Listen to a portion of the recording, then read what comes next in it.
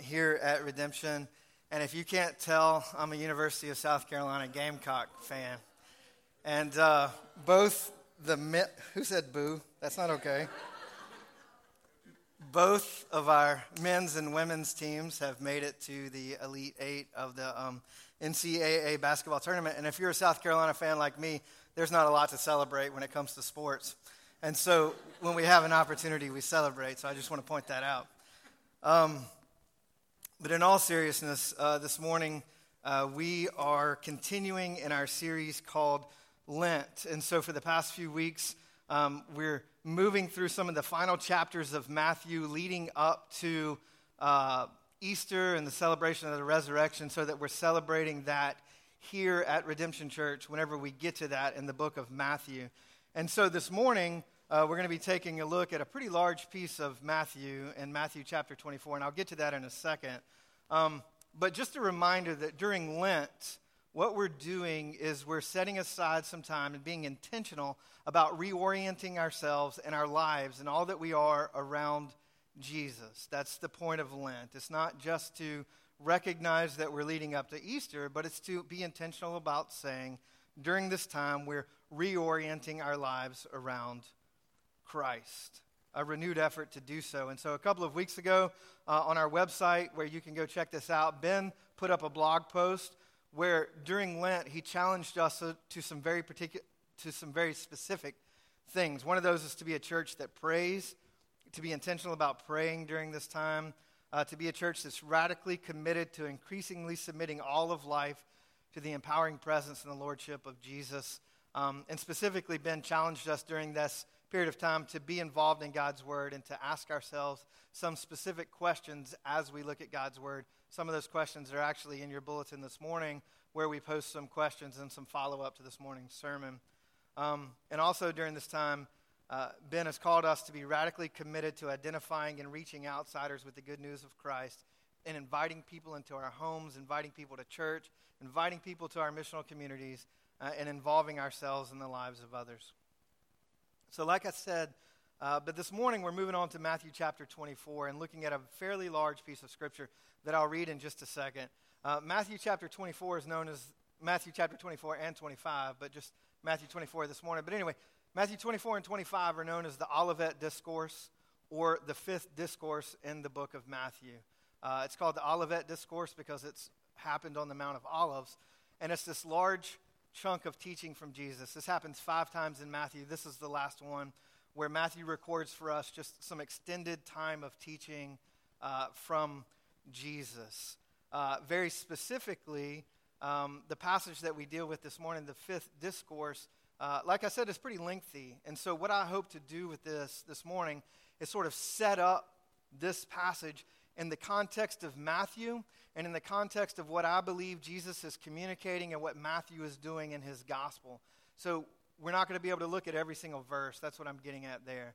But I want to set it up in the context of overall what's going on, number one. And then number two, I want to look at 3 very specific areas, 3 very specific applications for how Jesus, I believe, is pushing us to reorient our lives around him as he's pointing all the people around him to the cross during this last week of his life. So I'm going to pray for us, and then we'll move on from there. God, thank you for the opportunity to be here once again this morning. God, thank you for your word. Thank you that we can spend a little bit of time diving into what you would have us hear from your word. And God, I pray even as I stand on the stage and preach over the next few minutes, God, that you would be at work in our hearts and minds. I pray that we would hear from you and not simply from me. God, I recognize that my words are of little importance, but God, your words are of utmost importance. And so, God, I pray that we would hear your words. I pray that you would use me as an instrument of your grace and mercy, an instrument of the gospel, that Jesus would be lifted high and that we would be drawn to you because of Christ and because of Christ alone. And God, I ask all this in the name of your Son, Jesus. Amen. Matthew 24, if you have a Bible and want to turn there, please do so. It's also going to be up here on the screen. I'm actually going to read 36 verses, so just hang in there. I'm going to read through it all, and then we'll move on from there. But Matthew chapter 24, starting in verse 1. I have to put my glasses up because I'm getting old to read. Matthew 24. Jesus left the temple and was going away when his disciples came to point out to him the buildings of the temple. But he answered them, "You see all these, do you not? Truly I say to you, there will not be left here one stone upon another that will not be thrown down."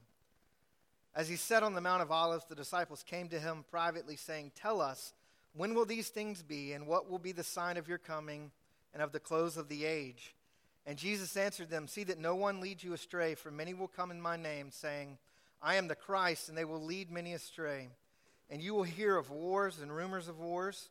See that you are not alarmed, for this must take place, but the end is not yet. For nation will rise against nation, and kingdom against kingdom, and there will be famines and earthquakes in various places. All these are but the beginning of the birth pains. Then they will deliver you up to tribulation and put you to death, and you will be hated by all nations for my name's sake. And then many will fall away and betray one another and hate one another, and many false prophets will arise and lead many astray. Because lawlessness will be increased, the love of many will grow cold, but the one who endures to the end will be saved. And this gospel of the kingdom will be proclaimed throughout the whole world as a testimony to all nations, and then the end will come. So when you see the abomination of desolation spoken of by the prophet Daniel standing in the holy place, let the reader understand. Then let those who are in Judea flee to the mountains. Let the one who is on the housetop not go down and take what is in his house. And let the one who is in the field not turn back to take his cloak. And alas, for women who are pregnant and for those who are nursing infants in those days, pray that your flight may not be in the winter or on a Sabbath. For then there will be a great tribulation, such as not been from the beginning of the world until now. No, and never will be. And if those days had not been cut short, no human being would be saved. But for the sake of the elect, those days will be cut short. Then if anyone says to you, 'Look, here is the Christ,' or 'There he is,' do not believe it. For false Christs and false prophets will arise and perform great signs and wonders, so as to lead astray, if possible, even the elect. See, I have told you beforehand. So if they say to you, 'Look, he is in the wilderness,' do not go out. If they say, 'Look, he is in the inner rooms,' do not believe it.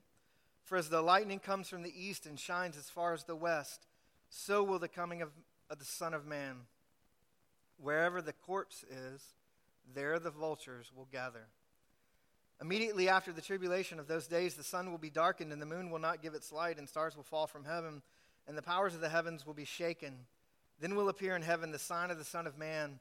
Then all the tribes of the earth will mourn, and they will see the Son of Man coming on the clouds of heaven with power and great glory, and he will send out his angels with a loud trumpet call, and they will gather his elect from the four winds, from one end of heaven to the other. From the fig tree, learn its lesson. As soon as its branch becomes tender and puts out its leaves, you know that summer is near. So also, when you see all these things, you know that the end is near at the very gates. Truly I say to you, this generation will not pass away until all these things take place. Heaven and earth will pass away, but my words will not pass away. But concerning that day and hour, no one knows, not even the angels of heaven, nor the Son, but the Father only." There's a lot of stuff there, right? And several months ago, when Ben and Brent and I were sitting around scheduling who was going to deal with the remaining passages in Matthew 24, I think all of us had a hesitancy to tackle this morning's text, and you can understand why. After reading it and hearing it spoken, it's a difficult passage, no doubt. And part of what makes this passage so difficult is the fact that everyone claims it in some way. And I'll get to that in just a second. Here's what I mean by the fact that everyone claims it.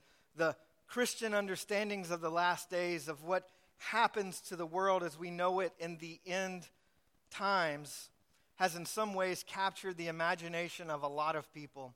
Just over the last few years in our society and culture, we've seen movies like Left Behind with both Kirk Cameron and Nicolas Cage. We've seen a movie from Seth Rogen called This Is the End, which was a comedy movie, but dealt with the end of the world. And many Christians get seriously caught up in and enthralled by the study of the last days, as do other people who may not be followers of Christ.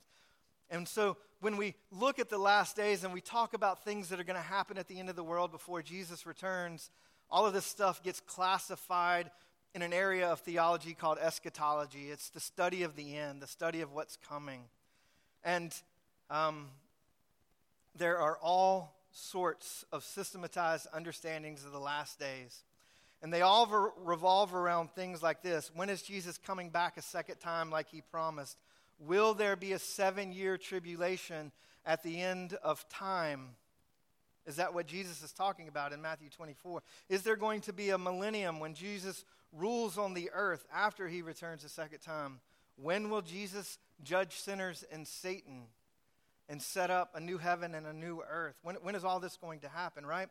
And regarding Jesus' return, some people think that Jesus is going to return twice, once to rapture his people, and then a few years later with his people to set up a millennial kingdom. Some people think that when Jesus returns, he's going to stick around. Some people think that Jesus will only return once the gospel has been preached to all the nations. Some people think that the gospel has already been preached to all the nations, and that happened in the first century with the disciples.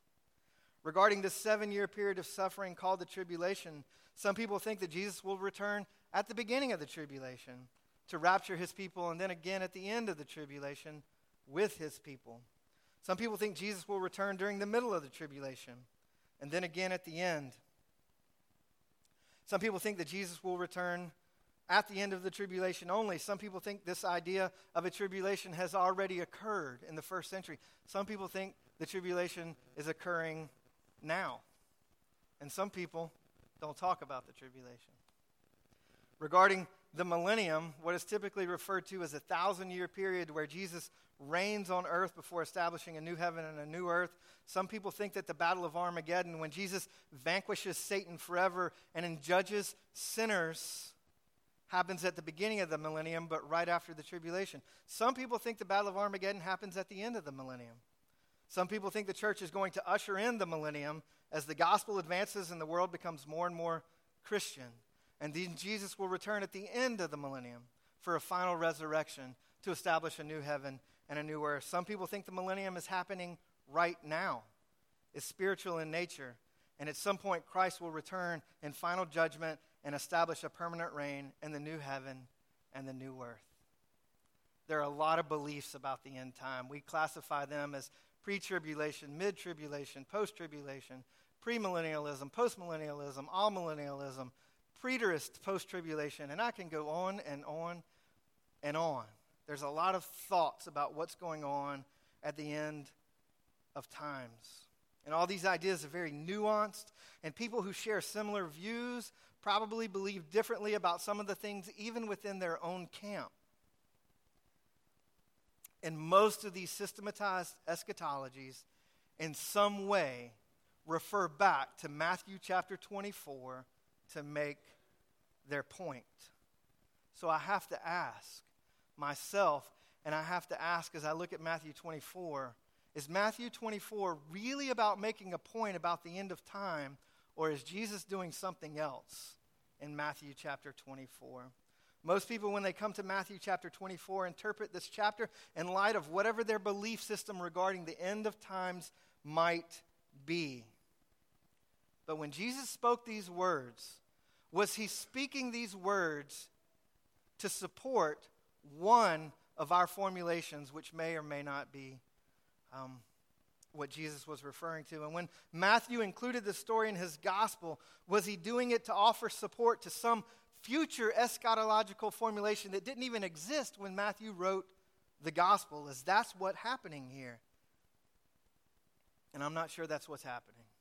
While this passage of Scripture combined with other passages in 1st and 2nd Thessalonians and 1st and 2nd Peter and Revelation and the Old Testament prophets certainly help us understand end times, Jesus didn't speak these things to support a singular view, and Matthew didn't include it for that purpose either. I'm going to get to why I think it's there in a second. Here's what I'm going to ask you to do, though. I'm going to ask you to take whatever baggage you brought here this morning regarding what you believe about the end times and push it aside. I'm literally asking you to take all of that stuff, put it on an imaginary table in front of you, and push it aside and approach this passage with new eyes, with a new perspective. Right? When my kids ask me what's for dinner, they do this all the time. If you have kids, you know this, right? But my kids ask me for dinner all the time. What's for dinner all the time? And I know usually when they come and ask me what's for dinner, what they want me to say. They want me to say that we're going to Moe's Southwest Grill. Or Natalie wants me to say we're going to Nacho Mama's or Firehouse, or Laurel wants to go somewhere else. I know that's what they want. And so I'll say we're having monkey brains or monkey feet or monkey liver or something that we wouldn't typically eat, right? And so then when I can turn around and say we're having chicken and rice and broccoli, it doesn't sound so bad, right? New perspective. That's what I want you to approach Matthew chapter 24 with right now, a new perspective. And here's why I'm asking you to approach this passage with a new perspective. When Jesus spoke these words, all of those eschatological formulations that I talked about just a minute ago did not exist. They didn't exist. There was certainly a formulation of what would happen in the end, but not in the way I framed it a little bit ago. Their views of what was going to happen at the end of time, the Jewish view coming out of the Old Testament, was something entirely didn't. Our formulations didn't exist. So I don't think this passage can be just about some formulation of what's going to happen at the end. The original hearers of Jesus' word and the original readers of the book of Matthew and the hearers of the book of Matthew would have hoped for something like this more than likely. That God would return one day and bring about what the Old Testament calls the day of the Lord, a time when God will have a final victory over all of his enemies. The Old Testament hoped for the day when God would not only be the sovereign king in heaven, controlling the affairs of the world, but would stand forth in glory and save his people from sin and misery and all of his enemies and all of their enemies, and establish a kingdom of righteousness and peace and set up a throne on earth to rule in a very immediate and personal way. That was an Old Testament eschatological position. Zechariah 14:9 says this, "And the Lord will become king over all the earth. On that day the Lord will be one and his name one." They were waiting for God to one day assert his kingly rule over the earth in a way that he will no longer have any competitors. He will be one, the only one. If you want a good understanding of the Old Testament eschatological view, look at Zechariah chapters 12, 13, and 14. They are really rough passages, but you get the Old Testament sense that God is going to return and win and be a king that lasts, and establish a kingdom that will last forever. The Old Testament eschatological view was about God returning and establishing his kingdom forever, defeating Israel's enemies. And there was a sense of judgment for sinners as well. But that formulation was really about God returning, like I said, winning, setting up a kingdom. It wasn't convoluted like all of our eschatological positions end up being. Here's the second reason that I want you to take all that baggage and put it aside. When Matthew wrote his gospel and included this story, he did so with a purpose. The book of Matthew is part of a genre in the Bible that we call a gospel, right? You've heard this, the four gospels, Matthew, Mark, Luke, and John. A gospel is a historical biography with a purpose.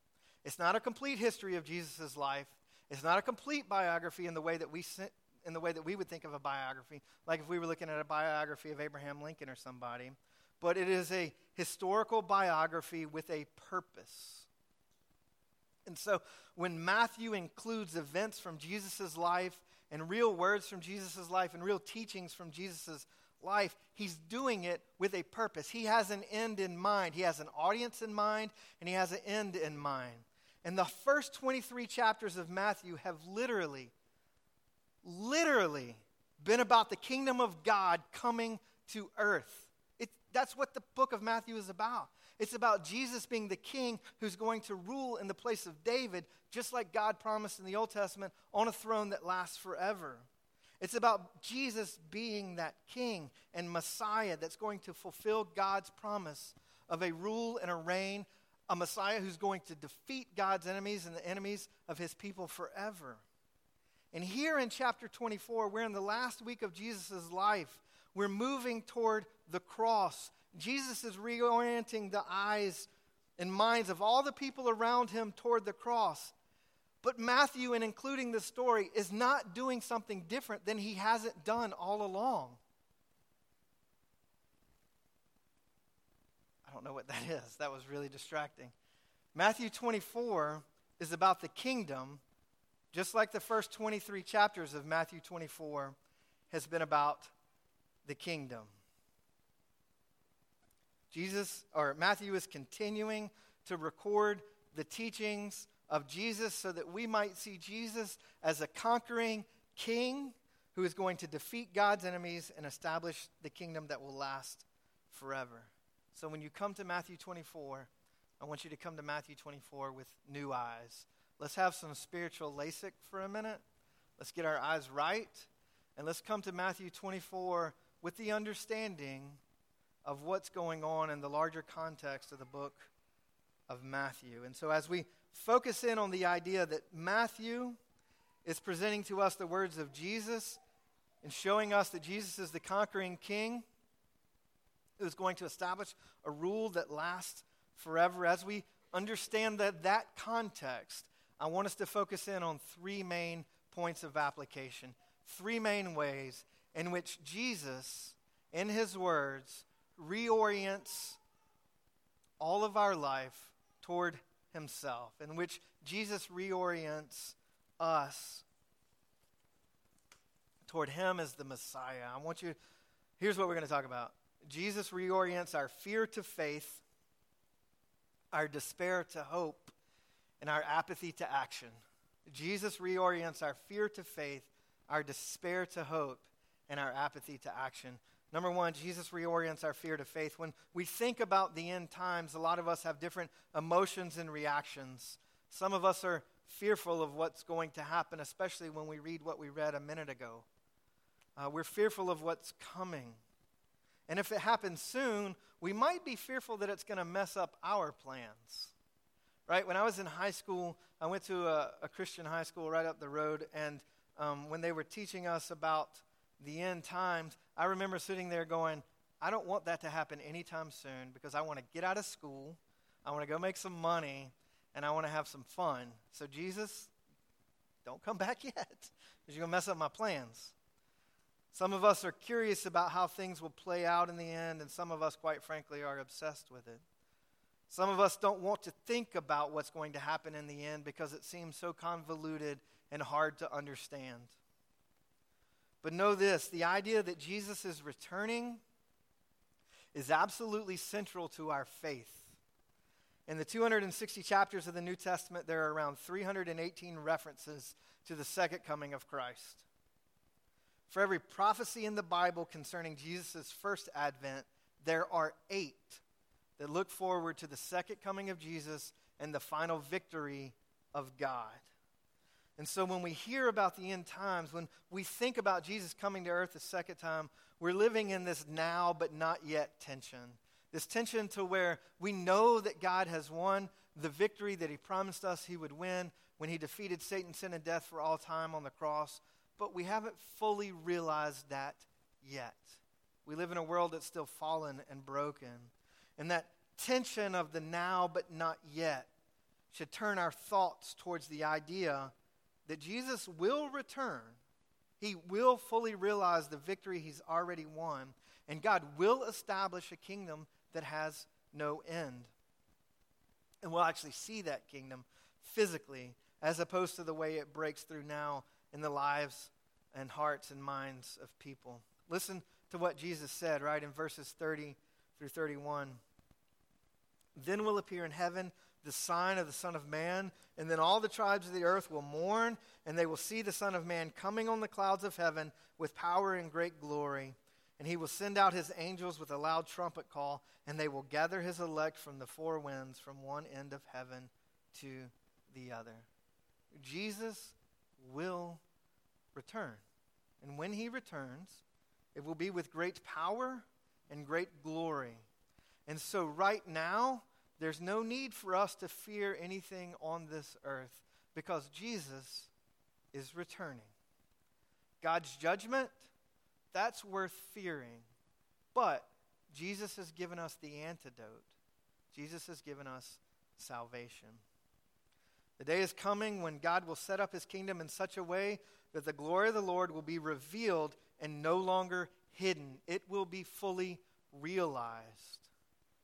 So in Matthew 24, the disciples see the temple, and they say, Jesus, look at the temple. And Jesus says, the day is coming when no stone on that temple will be unturned. And they look at Jesus and say, when will you come again, and what will the signs of your coming be? And Jesus begins to talk about the signs of some of what's going to happen before he comes again. And quite frankly, some of those things are horrifying. But where does Jesus eventually go? Jesus gets to the point where he says, I'm coming again. The disciples are focused on knowing when and how the end will come about, and Jesus tells them a little bit about that. But Jesus, after telling them all about the bad things that will happen before the end, Jesus tells them that he will be returning in power and glory. And the point of what Jesus is saying and what Matthew is framing is this: Jesus will come again, and Jesus will reign as king. Right? He spends chapter 24 telling us what's going to happen before he returns. Chapter 25, the end of chapter 24, and all of 25 are about what we should be doing in light of the fact that Jesus is returning, and that's what we'll look at next week. But Matthew 24 is about, hey, things are going to get rough, but I'm coming back. Life will be difficult for the followers of Jesus. There will be suffering, and that suffering will let us know that the return is imminent. That's why Jesus gave the lesson about the fig tree, knowing that summer is near. And when you see these things happening on the fig tree, you know that summer is coming. Jesus simply says, there's going to be suffering. And when there is suffering and bad things are happening, my return is imminent. But he's going to return. In reality, just a few days from when Jesus teaches this, he wins the victory over Satan, sin, and death for all time. And he will fully realize that later. But the victory is there. God is doing what he said he would do, and Jesus is going to return again to fully realize that victory. Jesus is reorienting them away from events and instead toward the fact that he will come again in victory and power and glory. And it would be a mistake for us to look at Matthew 24 through the lens of knowing what's going to happen at the end. We would be just like the Sadducees and the Pharisees and the Herodians that we've read about in the chapters leading up to Matthew chapter 24. When we start focusing on things that we want to know about and things that we want to understand, we possibly could be missing the big picture. We possibly could be missing the big picture of the kingdom, that God is going to return and do exactly what he said he was going to do. The fact that Jesus is going to return should actually embolden our faith, not weaken it. The fact that Jesus will return should cause our eyes to turn to him rather than what's happening. The fact that Jesus will return is evidence that Jesus is a Messiah and that Jesus is a king who will rule forever. Jesus reorients our fear to faith. Number 2, Jesus reorients our despair to hope. In verses 6 through 8, we read this: You will hear of wars and rumors of wars. See that you are not alarmed, for this must take place, but the end is not yet. For nation will rise against nation, and kingdom against kingdom, and there will be famines and earthquakes in various places. All these are but the beginning of the birth pains. Right? That's frightening in and of itself, because Jesus says when you hear about these things, that's just the beginning. Things haven't gotten bad yet. And then in verses 16 through 21, we read stuff like this: Then let those who are in Judea flee to the mountains. Let the one who is on the housetop not go down to take what is in his house. And let the one who is in the field not turn back to take his cloak. And alas, for women who are pregnant and for those who are nursing infants in those days, pray that your flight may not be in winter or on a Sabbath, for then there will be great tribulation, such as not been from the beginning of the world until now, no, and never will be. So the disciples asked Jesus, when will this be, and what will the signs be?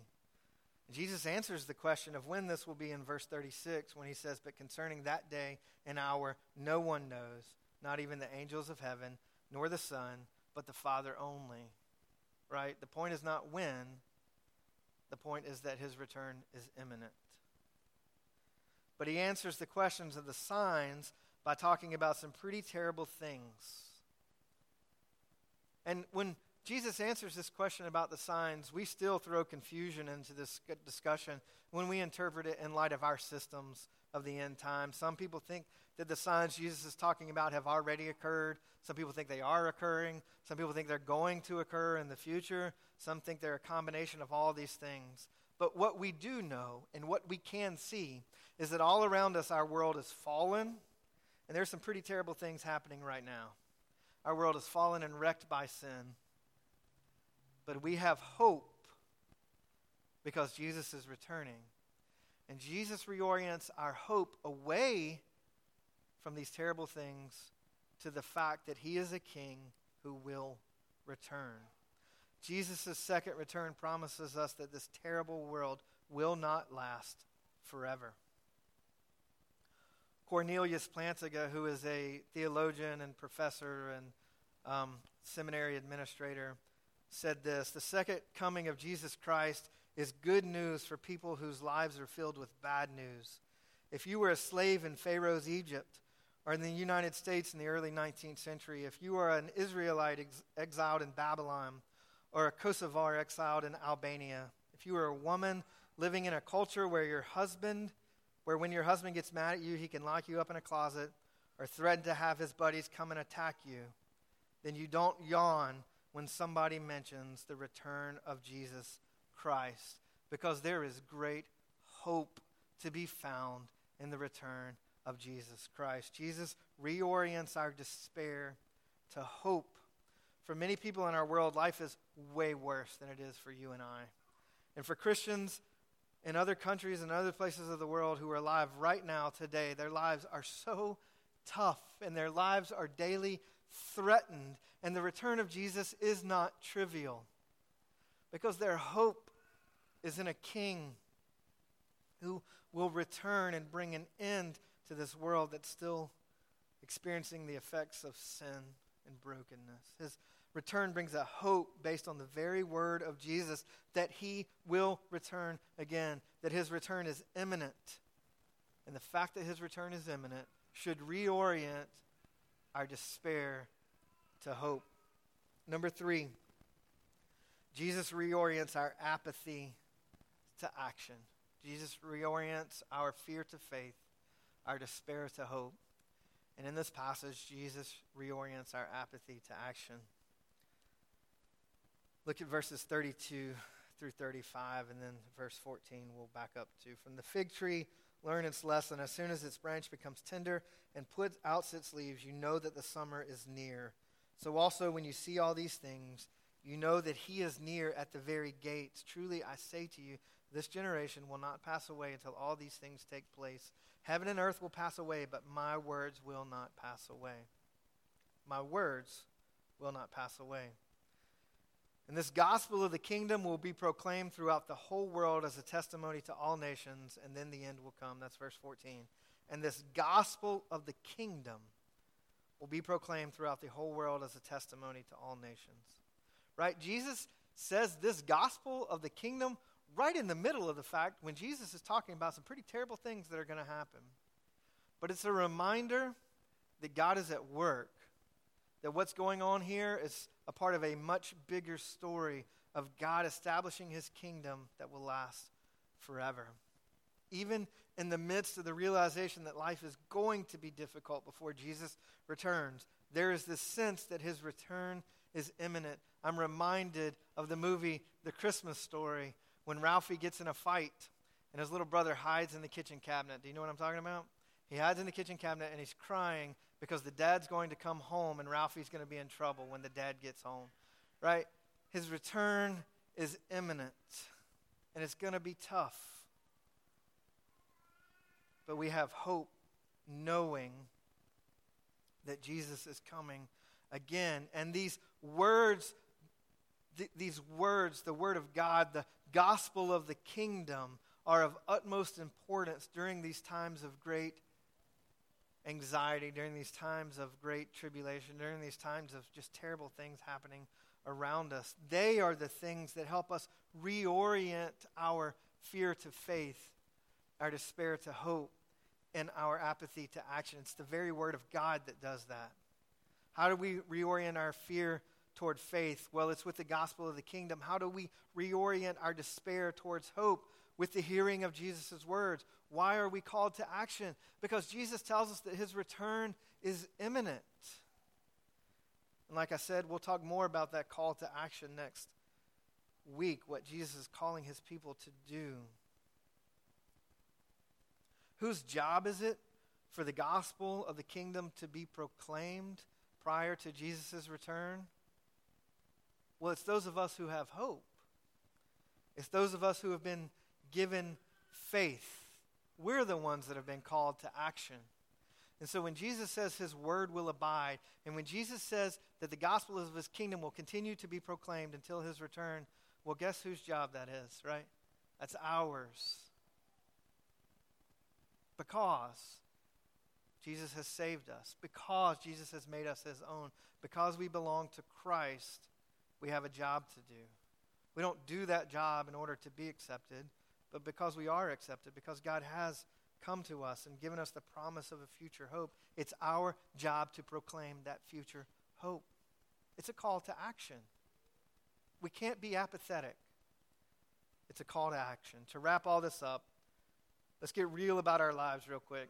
Many of us, quite frankly, don't yearn for the return of Christ. We don't yearn for the return of Christ because our lives are actually pretty comfortable. Despite what anxiety we might have about money or finances or relationships or whatever, jobs,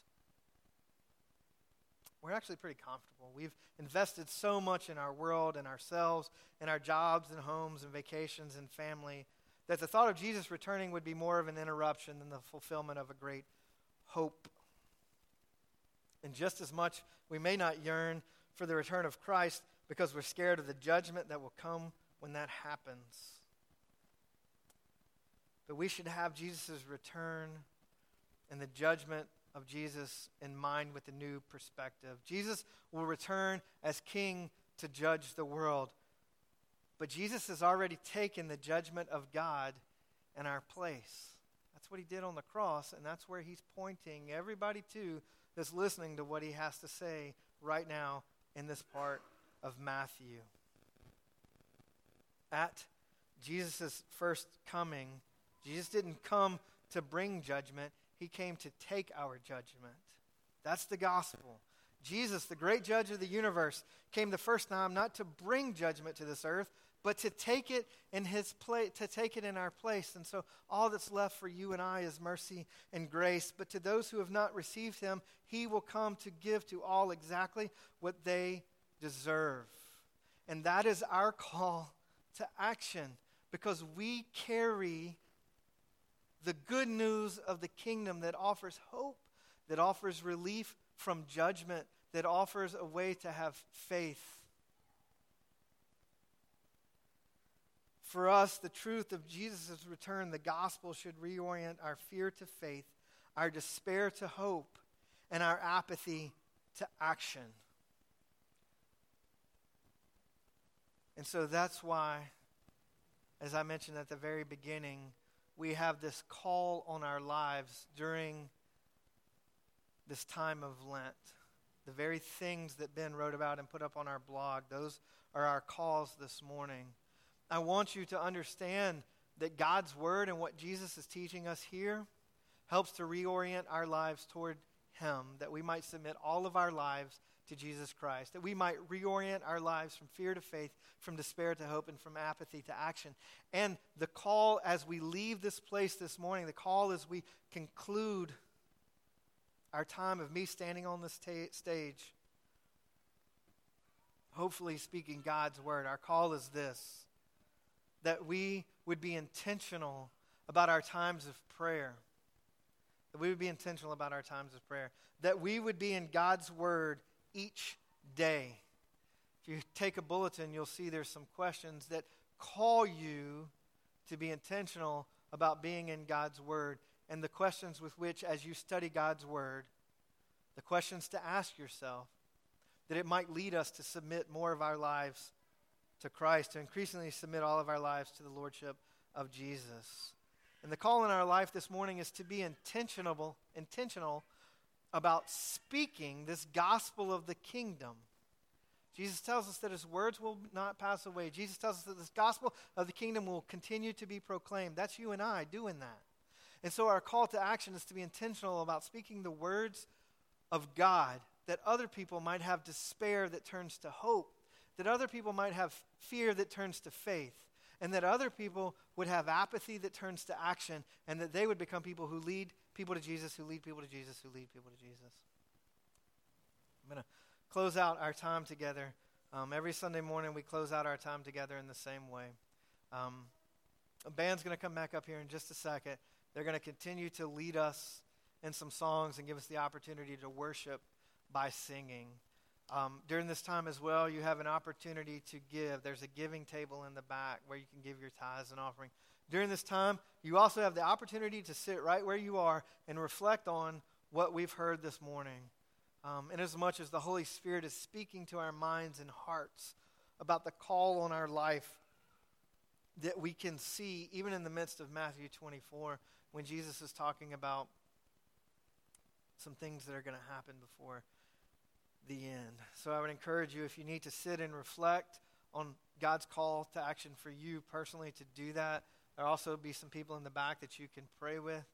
If you want to know more about the gospel of the kingdom, if you want somebody to pray with you, whatever that might be, that opportunity exists as well. And finally, we have the opportunity to take communion. I'll invite you to come down this middle aisle, go in either direction, tear off the bread, dip it in the wine or juice, and remember the body of Christ that was broken for us and the blood of Christ that was shed for us. Here's why we take communion, okay? We take communion because it's a visible sign where we remember what Christ has done for us and we proclaim to one another that we believe it. So if you're here and you're a follower of Jesus Christ and you can remember what Christ has done for you and you can proclaim that you believe it, then I would invite you to come and take communion. If that's not something you can do, I would encourage you to sit where you are, not so that you're singled out, but I don't want you to call and do something that you can't proclaim, something that you don't believe.